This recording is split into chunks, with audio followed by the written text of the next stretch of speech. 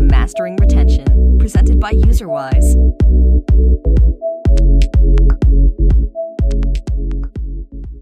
Hi, everyone. Welcome to today's episode of the Mastering Retention podcast. Today is going to be a special episode. We have Matt Baker with us from Trailmix, and we're going to be talking about something that's really near and dear to my heart as an entrepreneur, and that is pivoting. And so we're going to talk a lot about the Love and Pies journey, which if you guys haven't played that already, like pick up that game and play it. I've been playing it and actually loving the game since before the pivot. So it'll be super interesting to delve into things, but pick up the game, check it out. They went from a match 3 to a merge game. But, as I've found in advising different studios, angel investing, everyone that I've talked to, all these different studios are all going through similar struggles of what happens when your metrics aren't quite where you want them to be, and how do you analyze where to go, what the problems are in your game. So super excited for today's episode. But before we delve into all of that, Matt, I always like to start with, how did you get into games? Like what's your journey? How did you end up at Trailmix making games? Yeah, well, thank you for having me on, first of all. Glad to hear you're enjoying the game. So I've been in the industry for about 16 years now, I think, like relatively old timer. And interestingly enough, I've been pretty much on mobile games since the beginning, which makes me as kind of a special case. I go right the way back to before the iPhone was released, which is a fact I used to inform my nephews about how old I really am. I think the only place you're missing is like digital chocolate, right? Yeah, pretty much. Yeah. So I guess from a very young age, I mean, this is a real cliche, right? But I decided from a young age that I wanted to be working video games. I didn't really know what a game designer was, but about 12 years old, I was like, whoever gets to decide how these things are made and what the ideas are. So there was lots of games that I was playing at the time. I think, I was really into strategy games when I was younger. I think the Bullfrog games especially were some of the games that sort of made me really want to work in games, like the Theme Hospital and Dungeon Keeper and all that kind of stuff. But yeah, there was a big tradition in my family as well, board gaming. So, we were really into board games. I think the first level I ever designed is in the middle of my brother's Hero Quest manual, where you were supposed to photocopy the page and draw your own level designs. But I just took a biro straight to the manual for all time.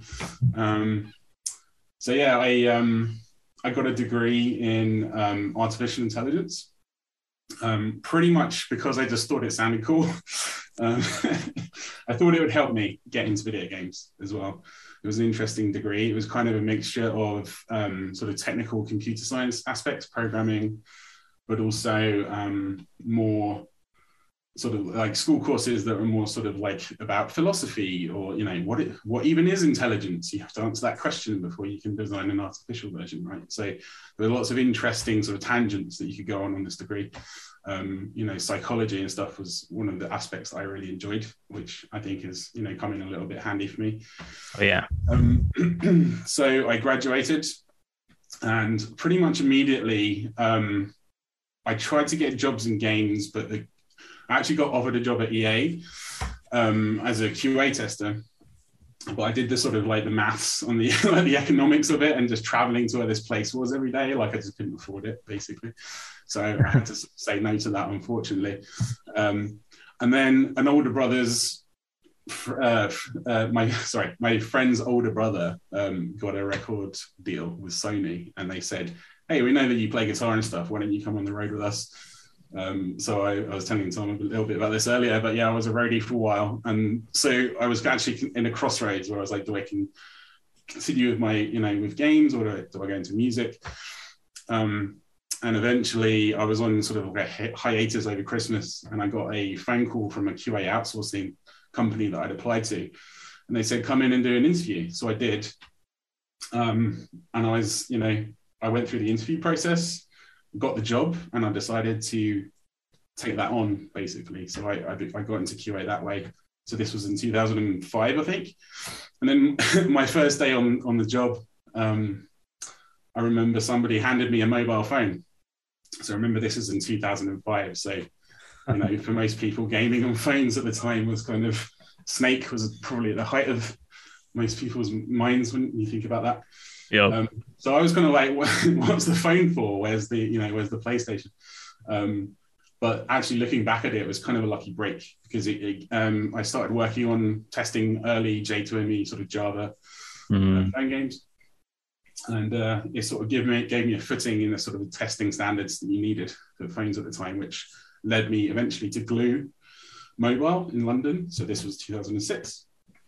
And then I worked there for a few years, and then there was an internal promotion for a sort of a junior game designer. And we all went for it, and I got it.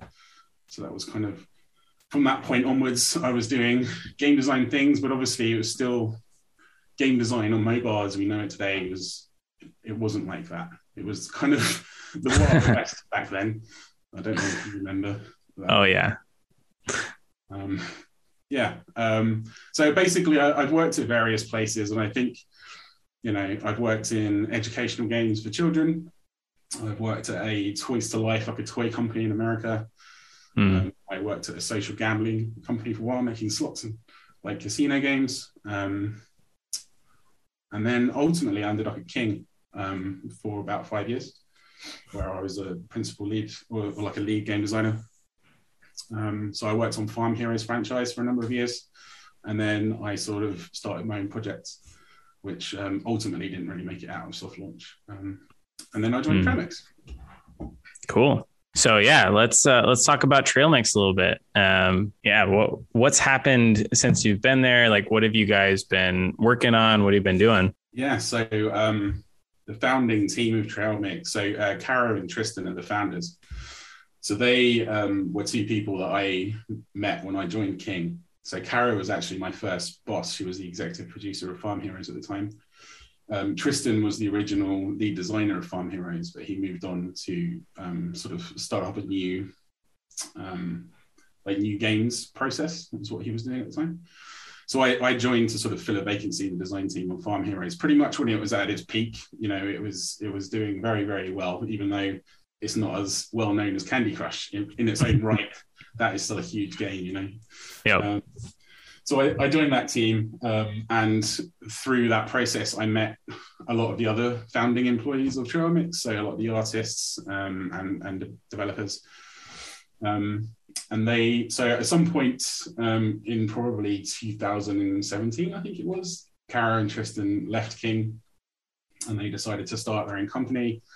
And they sort of made some of their key hires, and like internally, I was thinking, I'd love to work with them again one day, but I felt like there was too much overlap between me and Tristan to really facilitate that too soon.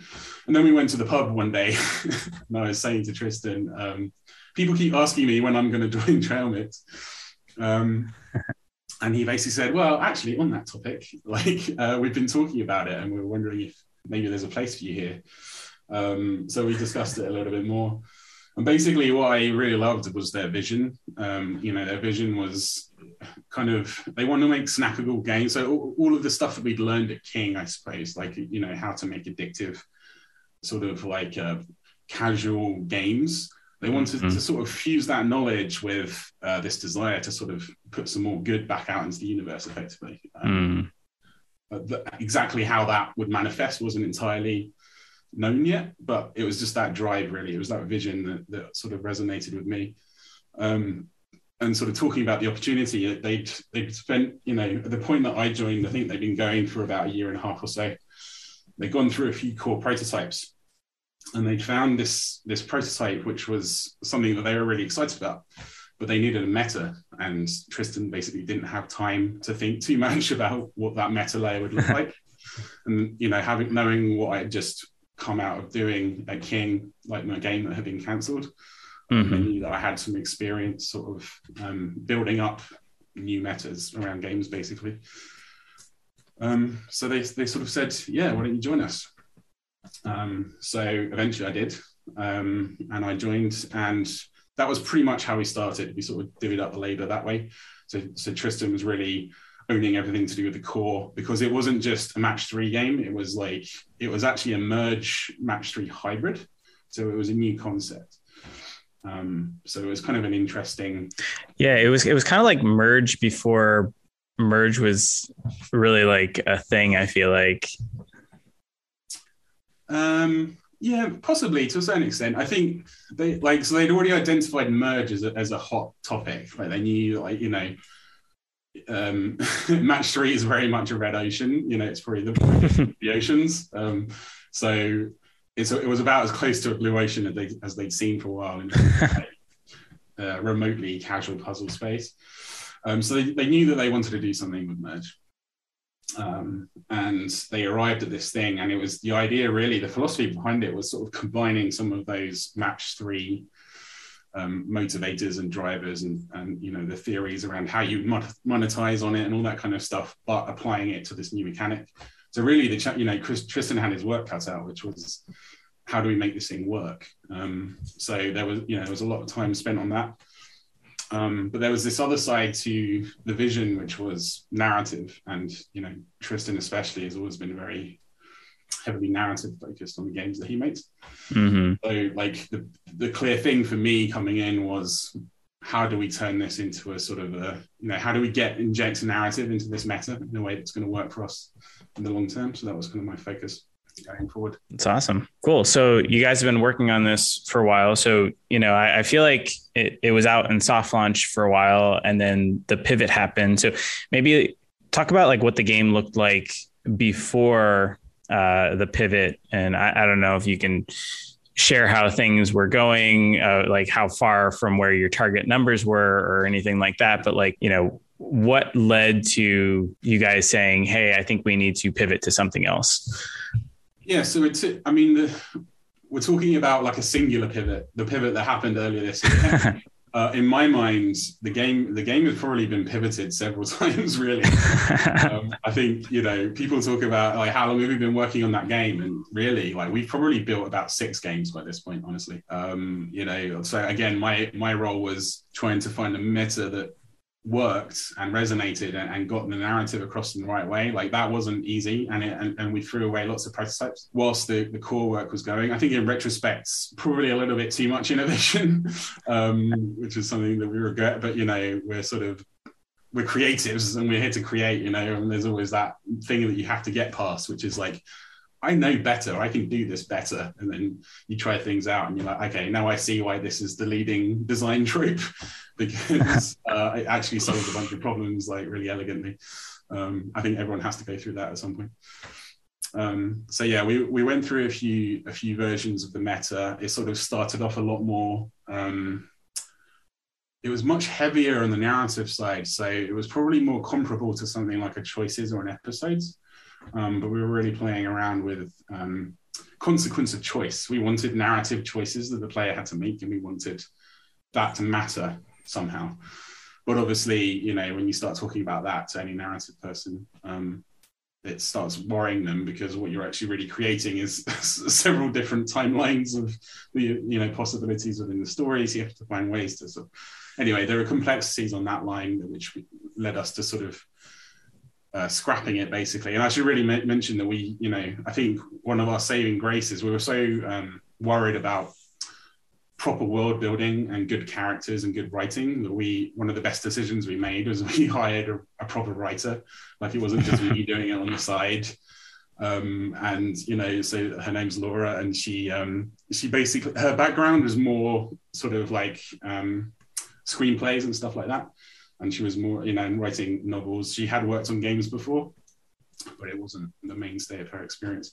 So she came on and she started doing the sort of the world building and sort of deciding who the main characters were and what the narratives were going to be.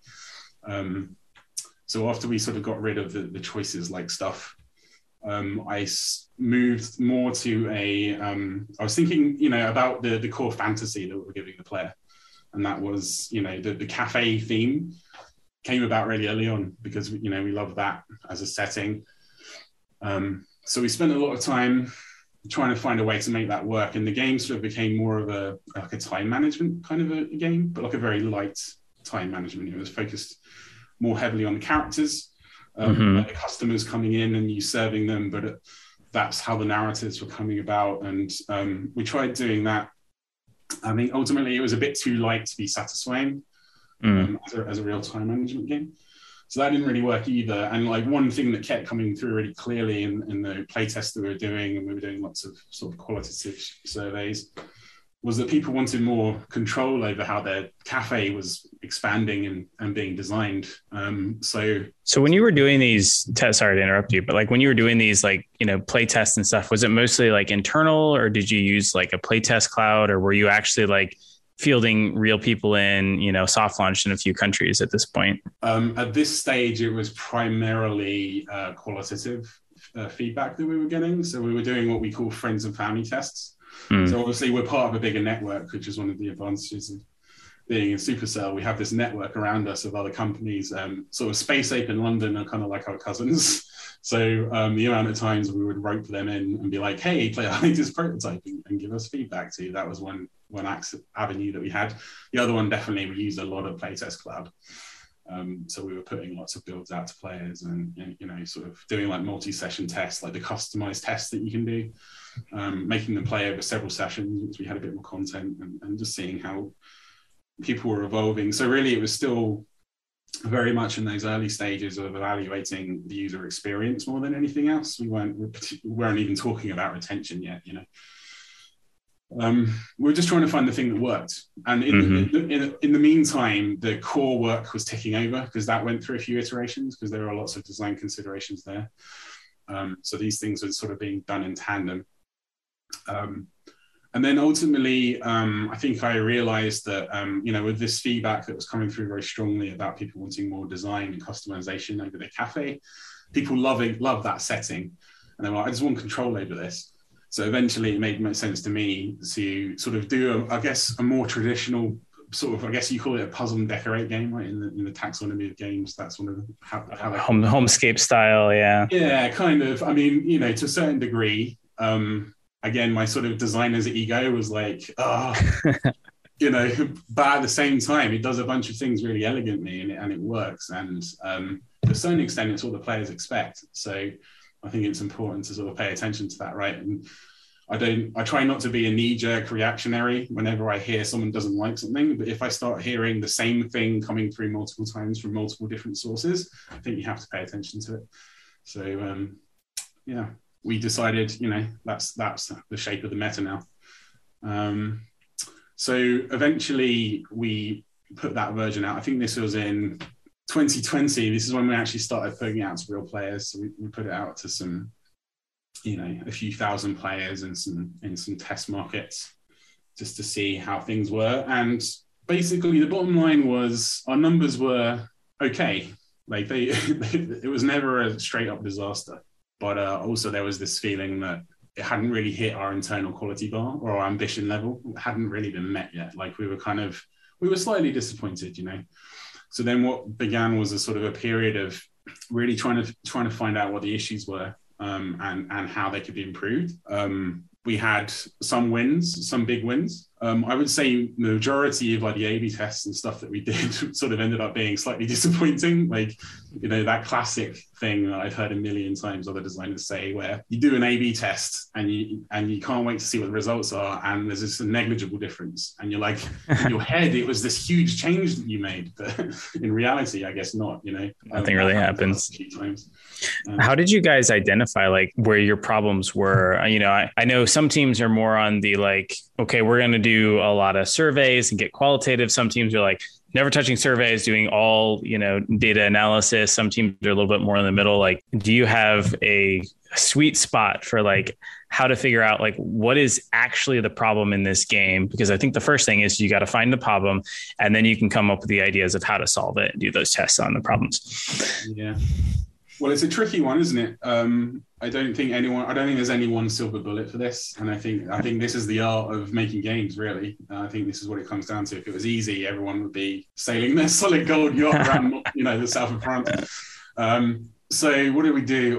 You know, the first step is always analyzing your funnel, right? You get your funnel and you have all your tracking events, and you see where the sort of precipitous drops are, and you analyze that section of the game, and you say, you know, is there something that can be improved here? Often that's the onboarding, you know, the Fatui. So there was a lot of that going on. I think, again, because we had innovated in the core mechanic, what we found was players more or less understood how the core mechanic worked, but they didn't quite always necessarily get to the mastery phase, which is something that we noticed with our level pass rates. So if we had specific levels that required a mastery of a certain, or an understanding of a certain rule in the game to pass, those pass rates are always really low. So we kind of identified that, the tutorial wasn't quite doing its job. So that was a long time spent just reiterating and coming up with new tutorials. I think, Tristan was tearing his hair out by the end, the amount of time that he wrote the tutorials. Again, this comes, if you innovate on the core mechanics, this is the kind of thing that you can face, right? Because it's not a problem that's been solved by anyone else if it's a new mechanic. So we were definitely facing a lot of problems for the first time, and it wasn't. We couldn't just look at what someone else was doing to see how they'd solved it, which makes things harder. There was that aspect of things. We were never completely sure, in all honesty, whether there was a problem with the core or the meta. I think because the meta had become something a little bit more recognizable, I was less worried about that.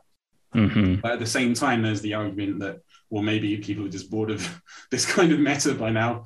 I mean, it wasn't a mansion that you were fixing up, but it's adjacent to that kind of territory, right?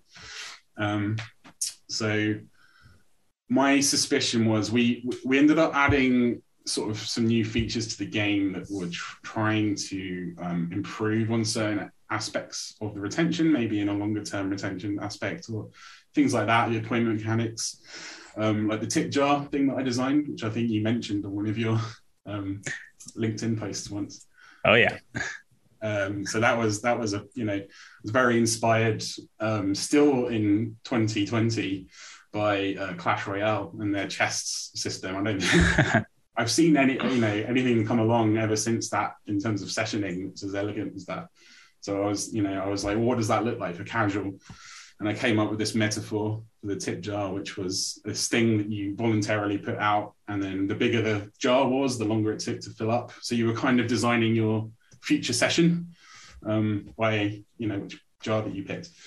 All of those things, we kind of refer to those as playbook features, things that are kind of like supposed to be performance catalysts, right? That lay on top of the core game. And I think, you should never expect those to solve something that's underlying. Like if the engine isn't working, then you shouldn't just whack a turbocharger on top of it, right? You have to fix the underlying problems first. But also, if those kind of features, like we put our first live op event in, and I think it was a pretty good event, but it didn't have the uplift that we expected. And I think that's really a symptom of the fact that the core kind of wasn't doing its job. As much as we loved it, I mean, we still loved the game, and I think that was part of the problem, is that we were really proud of what we had made, but it just wasn't quite there.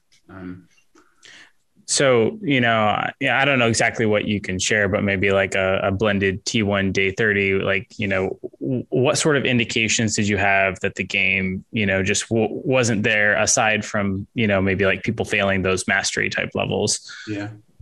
So, well, again, it wasn't awful. Our day 30 for the old version of the game was somewhere around sort of 7-8%, something like that. So it wasn't a disaster by any stretch of the imagination. Like that's okay. It's not best in class, but it's not a disaster either. But again, there was this feeling. I mean, I always had the feeling that the product wasn't quite sitting right in my mind. Like I didn't feel like it was great. I felt like it was good or okay. And there were some elements that I really liked, and there were some that I wish were better. Yep. And I think in various degrees, everyone felt like that a little bit. So I think if you compare that to, if you fast forward to now, if you compare that to what we're doing now, it's more or less 20% our day 30 retention rate in T1 countries. So I think that shows like the pivot was a good one, when you start seeing numbers like that. But I think for me, the biggest problem really was the monetization, because again, we were trying to monetize it like a traditional match 3 game. So I'm sure you're aware, like the majority of in-app purchases in match threes is usually what we call the EGP, the end game purchase. So that's the +5 moves that you get at the end of the level, right? So that's the vast majority of the money that you make in any match three. And what we were finding was we did a sort of a level balancing analysis where we looked at, so we have this statistic called APS, attempts per success. So that's basically, how many times did it take a player to, all of their fails plus the try that actually succeeded. Like that's what that number is. Yep. And then what we did was we looked at sort of what proportion of those fails were a close fail. So you have to define for the game mode or the set of blockers or whatever it is, what a condition would be where it's like you're almost there. So that has to be defined per game mode, right? So what you have to do is then create a ratio and you look at how many of those fails are a close fail. And so we did a bunch of analysis like this, and we tried making some levels harder and making some easier. And, we did some extensive work on that, and we did increase monetization, but not to the point where we needed it to be. So our opt-out wasn't particularly strong. So for me, that was another sign that, there was something wrong with the core. I had some theories on what was wrong with it, but, nothing that you could ever point at a graph and say, this tells us this is exactly what's wrong, unfortunately. Yeah, I think that the single greatest game for those like close fails is Royal Match. I don't know how they do it, but it's like nearly every single time I always end the level with like the huge bombs right beside each other. And it's like +5 moves. You can beat this level. You can blow up everything, get all that satisfaction. And it's just like sitting there. Absolutely. I mean, I remember playing Royal Match completely randomly when I was doing research. When we were working on the old version of the game, I downloaded it. And immediately I knew that I had something. And it was, the devil's really in the detail with this stuff sometimes. I think a lot of people just say, we'll just whack a match 3 in. And then, do you know what I mean? There's actually the art of proper level design and all of that stuff is often overlooked, I think. And I think that team has really proven that, even in the reddest of oceans, like if the right team can come along with the right execution, like there's nothing even particularly innovative in the product that you could point at and say that this is why they're doing so well. It's just really well made. Yeah. It's very smooth. So anyways, back to the game, pre-pivot, like so you guys are all kind of feeling like something's not quite there. What sort of conversations started to happen like internally and like when did you guys kind of all start to have this moment where, hey, we need to make another pivot because 7-8%, D30, something just seems off. It's not right. Well, by this point, I think it was sort of, I think by the end of 2020, we thought that we'd be globally launched by now, basically. But, getting certain things right and getting, sort of enough positive green flags in our KPIs to sort of, to do that. We hadn't got there yet. So we started seriously discussing, we really need to time box, again, especially a game startup in our position. You don't have this infinitely sized war chest. So, you have to you have to be decisive. So I think what we decided was, and I think like Kara was really instrumental in this part of decision making, where it was basically we're gonna globally launch something by September 2021, and whatever that's the time frame that we have now. Whatever we find out in that time, we will adjust our strategy accordingly. So we had one last ditch attempt at putting out an update for the old version of the game that we hoped would make a big difference. And meanwhile, what we did was we examined what a plan B could be. And we had, some discussions, high-level discussions about what that game could be. There was a few different options that we could have picked.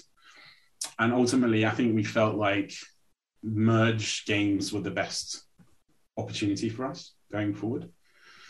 So what we did was they basically freed me up from any responsibilities to the game. And I and a developer, an artist, and our UX guy basically moved away and started a small internal, kind of like a Skunkworks team. And then we basically started figuring out a plan for a plan B. And we time boxed it. And we were very rigorous with this time boxing. I personally love time boxing things because it forces you to be decisive. Yeah. There's nothing more intimidating than a blank canvas. But when you can start putting some constraints in, I think you actually get faster progress. So yeah, we decided we were going to make a Merge 2 game because it was not too dissimilar to what we already made. We felt like we loved our meta, and we loved the content that we build. Like, it takes time to build good characters and story and content. So one of the key design constraints really was that, whatever the new version of this game is, it has to work with the meta as it is, pretty much as much as possible. So that helped me as well, because it forced me to, really consider what would work.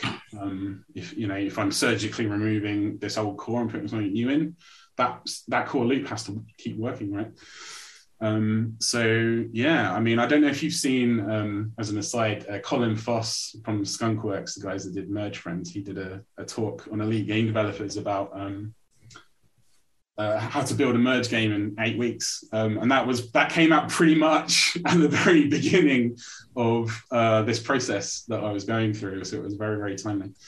But he gave a great talk about some of the pros and cons of different types of Merge games. So we saw some opportunities in that place where we thought we could bring our AAA casual puzzle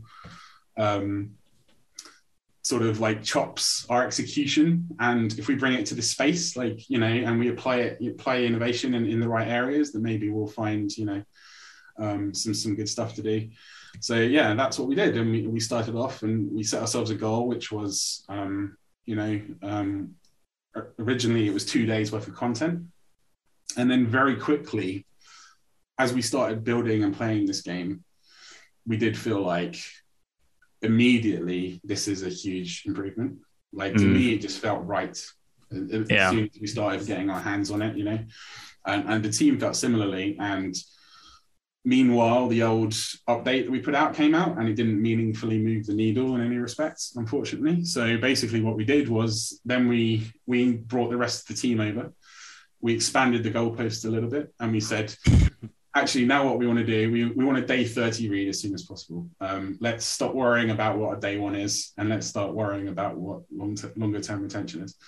Yeah. And that first test that came out was really positive, fortunately. And it kind of put us on this trajectory where we were suddenly energized, and we had the results. This team had worked so hard.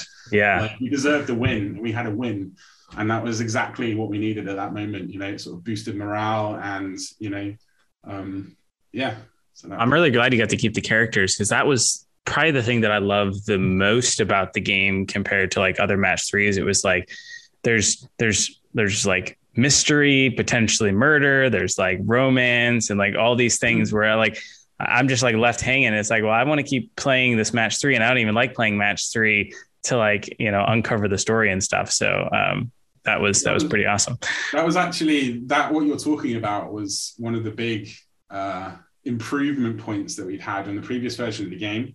So when I initially built that version of the meta, we had the storyline in, but it was all a bit too cozy. And what we realized was we want the coziness, but it needs intrigue and mystery and drama and stuff as well. So this idea of the cozy telenovela came about, which was, Carrie was watching a lot of these kind of Netflix soap opera kind of programs, and she was let's bring some of that into it. And actually, that was a really good decision, because I think, it had a marked improvement in our early retention. Now, when you were kind of doing this aside little Skunkworks type, project, was it strictly you were just trying to get the core loop to work as quickly as possible, or were you trying to fix or solve any of the existing, let's say, issues with Merge Mansion, which is kind of the big de facto Merge game that kind of came out there? I know when I was talking to Voodoo, some of the things that Neek was trying to solve was board space and general scalability, a weak link between the metagame and core, illogical merge change.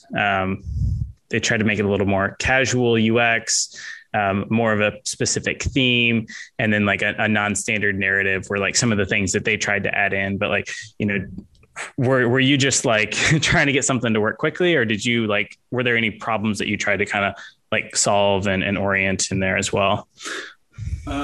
Both. Totally both, basically. I mean, for start, Merge Mansions is a great game. There's loads of great merge games that were feeding into what I was playing everything I could get my hands on. Anyone in my position, that's what you do, right? Yep. Especially if it's a genre that you haven't worked in or made anything in before. Like, you just have to do your research. So I was playing everything I could get my hands on, and there was a couple of key areas that I identified in the subgenre in general, not in any specific game, but in the subgenre in general. I was sort of saying to myself, yes, board space, when you have that restricted, Merge Dragons has this expanding island that you can always put things in. But when you have a sort of like a 7x9 grid, how do you keep adding content over time into the core? And when there's key design problems occur. There was definitely a few opportunities that I recognized. I think live ops in general was one where I just felt like if we can bring our sort of, again, our AAA casual chops to this and really apply our kind of thinking to the live ops layer, I think we can have something special. And maybe that's as much innovation as is needed, But also, what is it that's keeping the player around in the long term? So in a traditional match 3 game, you regularly release new mechanics for the core, right? So you release new blockers and game modes and that kind of thing over time. Yep. What's the equivalent of that in a merge game? Because it's effectively a static space. So that's a problem that you need to solve, right? Because otherwise it's going to be a pretty static experience in the long term.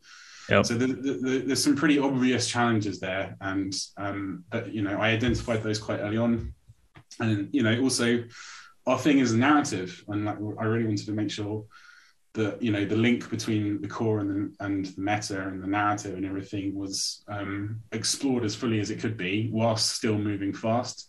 So I think we struck the right balance there. Yeah, that's great. So for folks that maybe haven't played your game, what does live ops actually look like in it?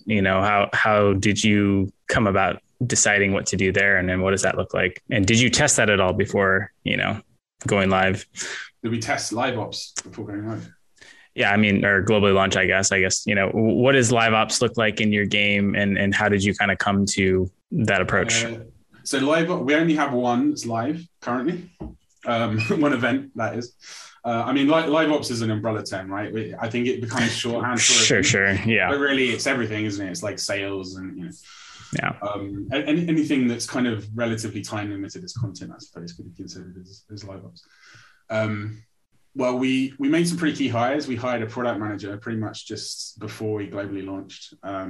So he's been definitely helping me with create the roadmap, the product. I sort of outlined a product vision. It's been kind of a crazy scramble because we made this 30-day content build, got amazing results, and then pretty much since then it's been full steam ahead. Like let's get this thing out.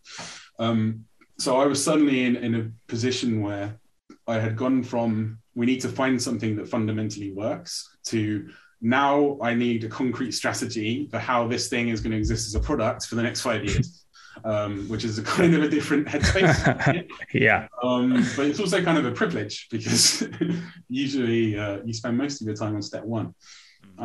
So I presented a vision to the team sort of earlier this year, which was kind of like a holistic product vision, kind of how I see the future of the game shaping up.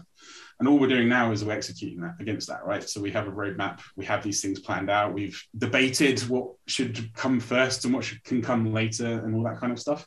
And now we're just going to be rolling these things out. So I guess keep your eyes peeled. I can't reveal too much at this stage. But, I think as the new features get added and if you keep playing, then you'll begin to understand what it is we're trying to do. That's super exciting. That's great. Yeah, I think I did want to touch a little bit on, monetization in like a merge game. I've heard from some people, I'm not going to name names and I'm not going to name games, but like a lot of these merge games are coming out and they're scaling quite effectively to like 200,000 daily active users. And then they're just kind of stalling out and not really seeing many able to go beyond that hump.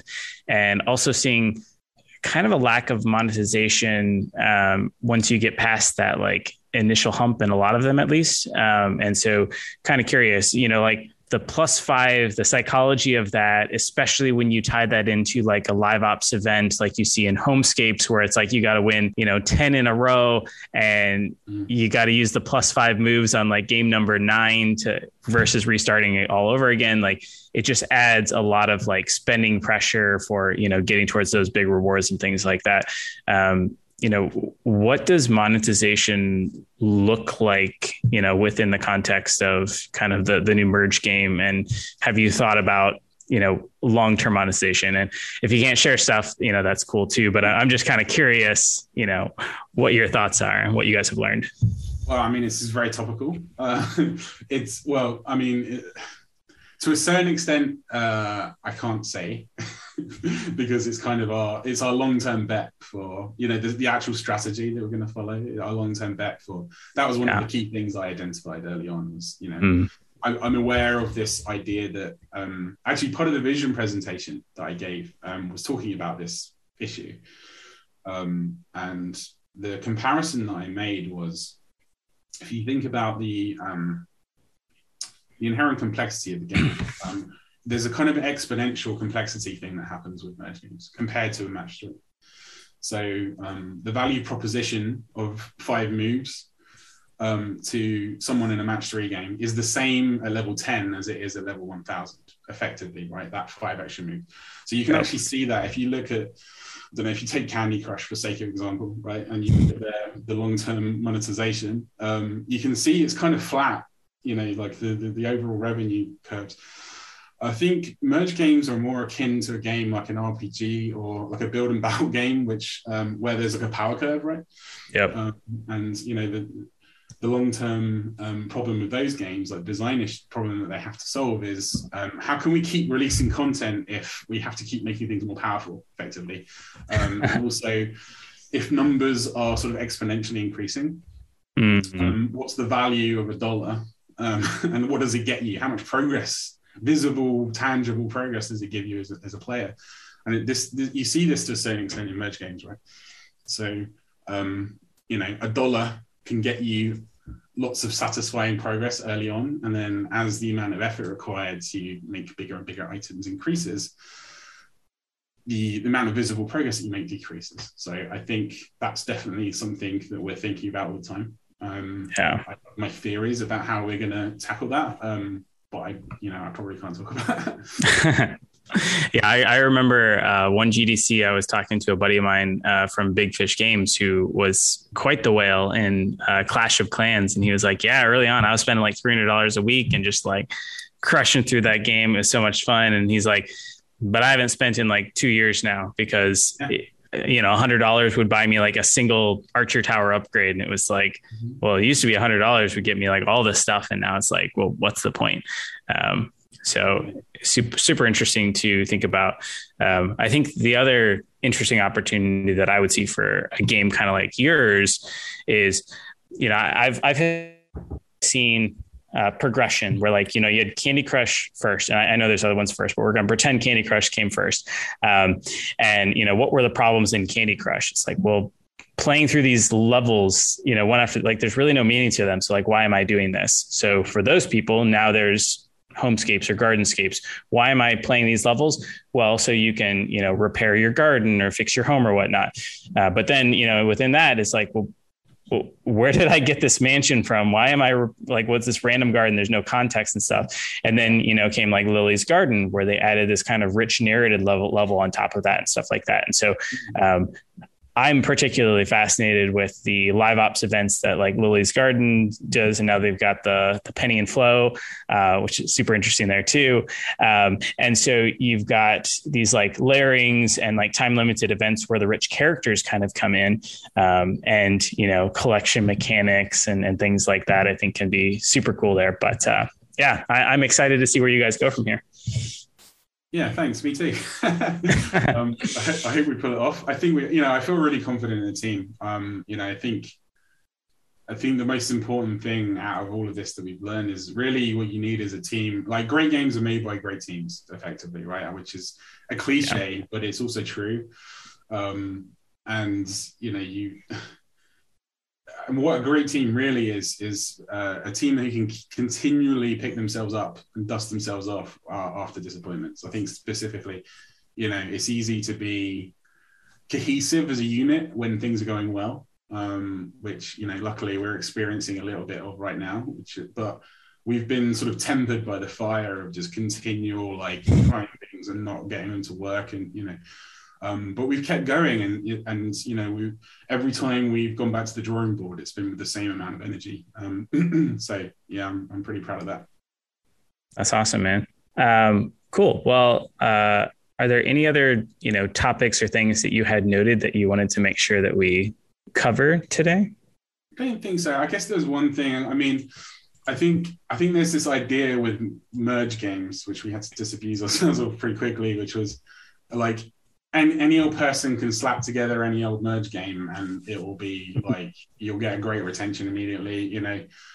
I think kind of to what I was just talking about with the team and stuff, like, the devil was really in the detail with regards to this stuff. Kind of just like with the match 3 games. There are lots of people who have worked in the industry and they still have it in the back of their mind. They could probably pull off a Candy Crush anytime they wanted, right? Like, it's just, it's easy, right? You just put it's a simple game. Actually, it's not as simple as you think it is. And actually, there's a range of benchmarks that we've had from different platform reports and stuff like that over the last couple of years, where there is a range of different KPIs and stuff. And it is possible to make a benchmark and not hit great retention straight away. So, it's already a space that's getting redder. The ocean is getting redder, definitely. So, yeah, I guess that's the only other thing that I made a note of. Yeah. And I don't know if it's too soon to ask anything of this, but, there's all these earning calls where IDFA is actually taking down some of the bigger companies out there. I'm curious, has IDFA had any sort of impact on, UA and targeting and stuff for casual merge players, or is it so broad or so new that we don't really know yet? I'm probably the wrong person to try and make our head of growth, Eugene, would have a good answer for this. Almost certainly to a certain extent. To what extent, I can't really go into detail on. But I think it's affecting everyone in certain regards. Yeah. Cool. That's great. Well, I do have one final question for you, because it is the Mastering Retention podcast, of course. And that is, what's one tip or trick that you've learned over the years to, increase player retention? Like, how do you get people to stick around and play your game for longer? Yeah. Well, I knew this question was coming. I was thinking about what I was going to answer. And obviously you've had lots of great answers to this question already. So sort of treading new ground is a tough one as well. I suppose my pithy sort of smart ass answer would be just make sure the game always has something that the player wants, which sounds, kind of stupidly simple, but it really, that's what it comes down to, right? Is how do you know that they want something or what they want, though? That's the real question, right? Yeah, well, that is a good question. Yeah. But I think often in life as well as in games, actually achieving goals is kind of an anticlimax, and striving for things is what actually sort of makes you more content. And I think that's true, very true in games. So I think really it's about ensuring there's always something to aim for, at least in theory. If it doesn't work out, then obviously you need to go back to the drawing board and reassess what that goal is. But sort of like nested long-term goals. I think you talked about the Tower of Wants recently, one of your recent interviews, that thing that Ethan Lever did for the GDC talk that he did. Yeah. And that's a framework that I've used, and it's a good way of visualizing out what is it that the player's supposed to be caring about, at least. So what is the Tower of Want for Love and Pies? I don't know how to answer that without sort of sharing your vision. Yeah, that's a tough one. We have one. We'll loop back in like 2 or 3 years, and we'll go through what's the Tower of Want and see if everyone can kind of outline it accordingly. Maybe we'll do an update when it's out there. Yeah, love it. Cool. Well, Matt, thank you so much for joining us on the show. I look forward to doing a rewind episode once Love and Pies has just completely taken over the world, right? Be super, super exciting to see where you guys are going. Again, if you guys haven't checked out the game, download it. It's super fun, super interesting. And Matt, appreciate you joining us. Thank you very much. It's a pleasure.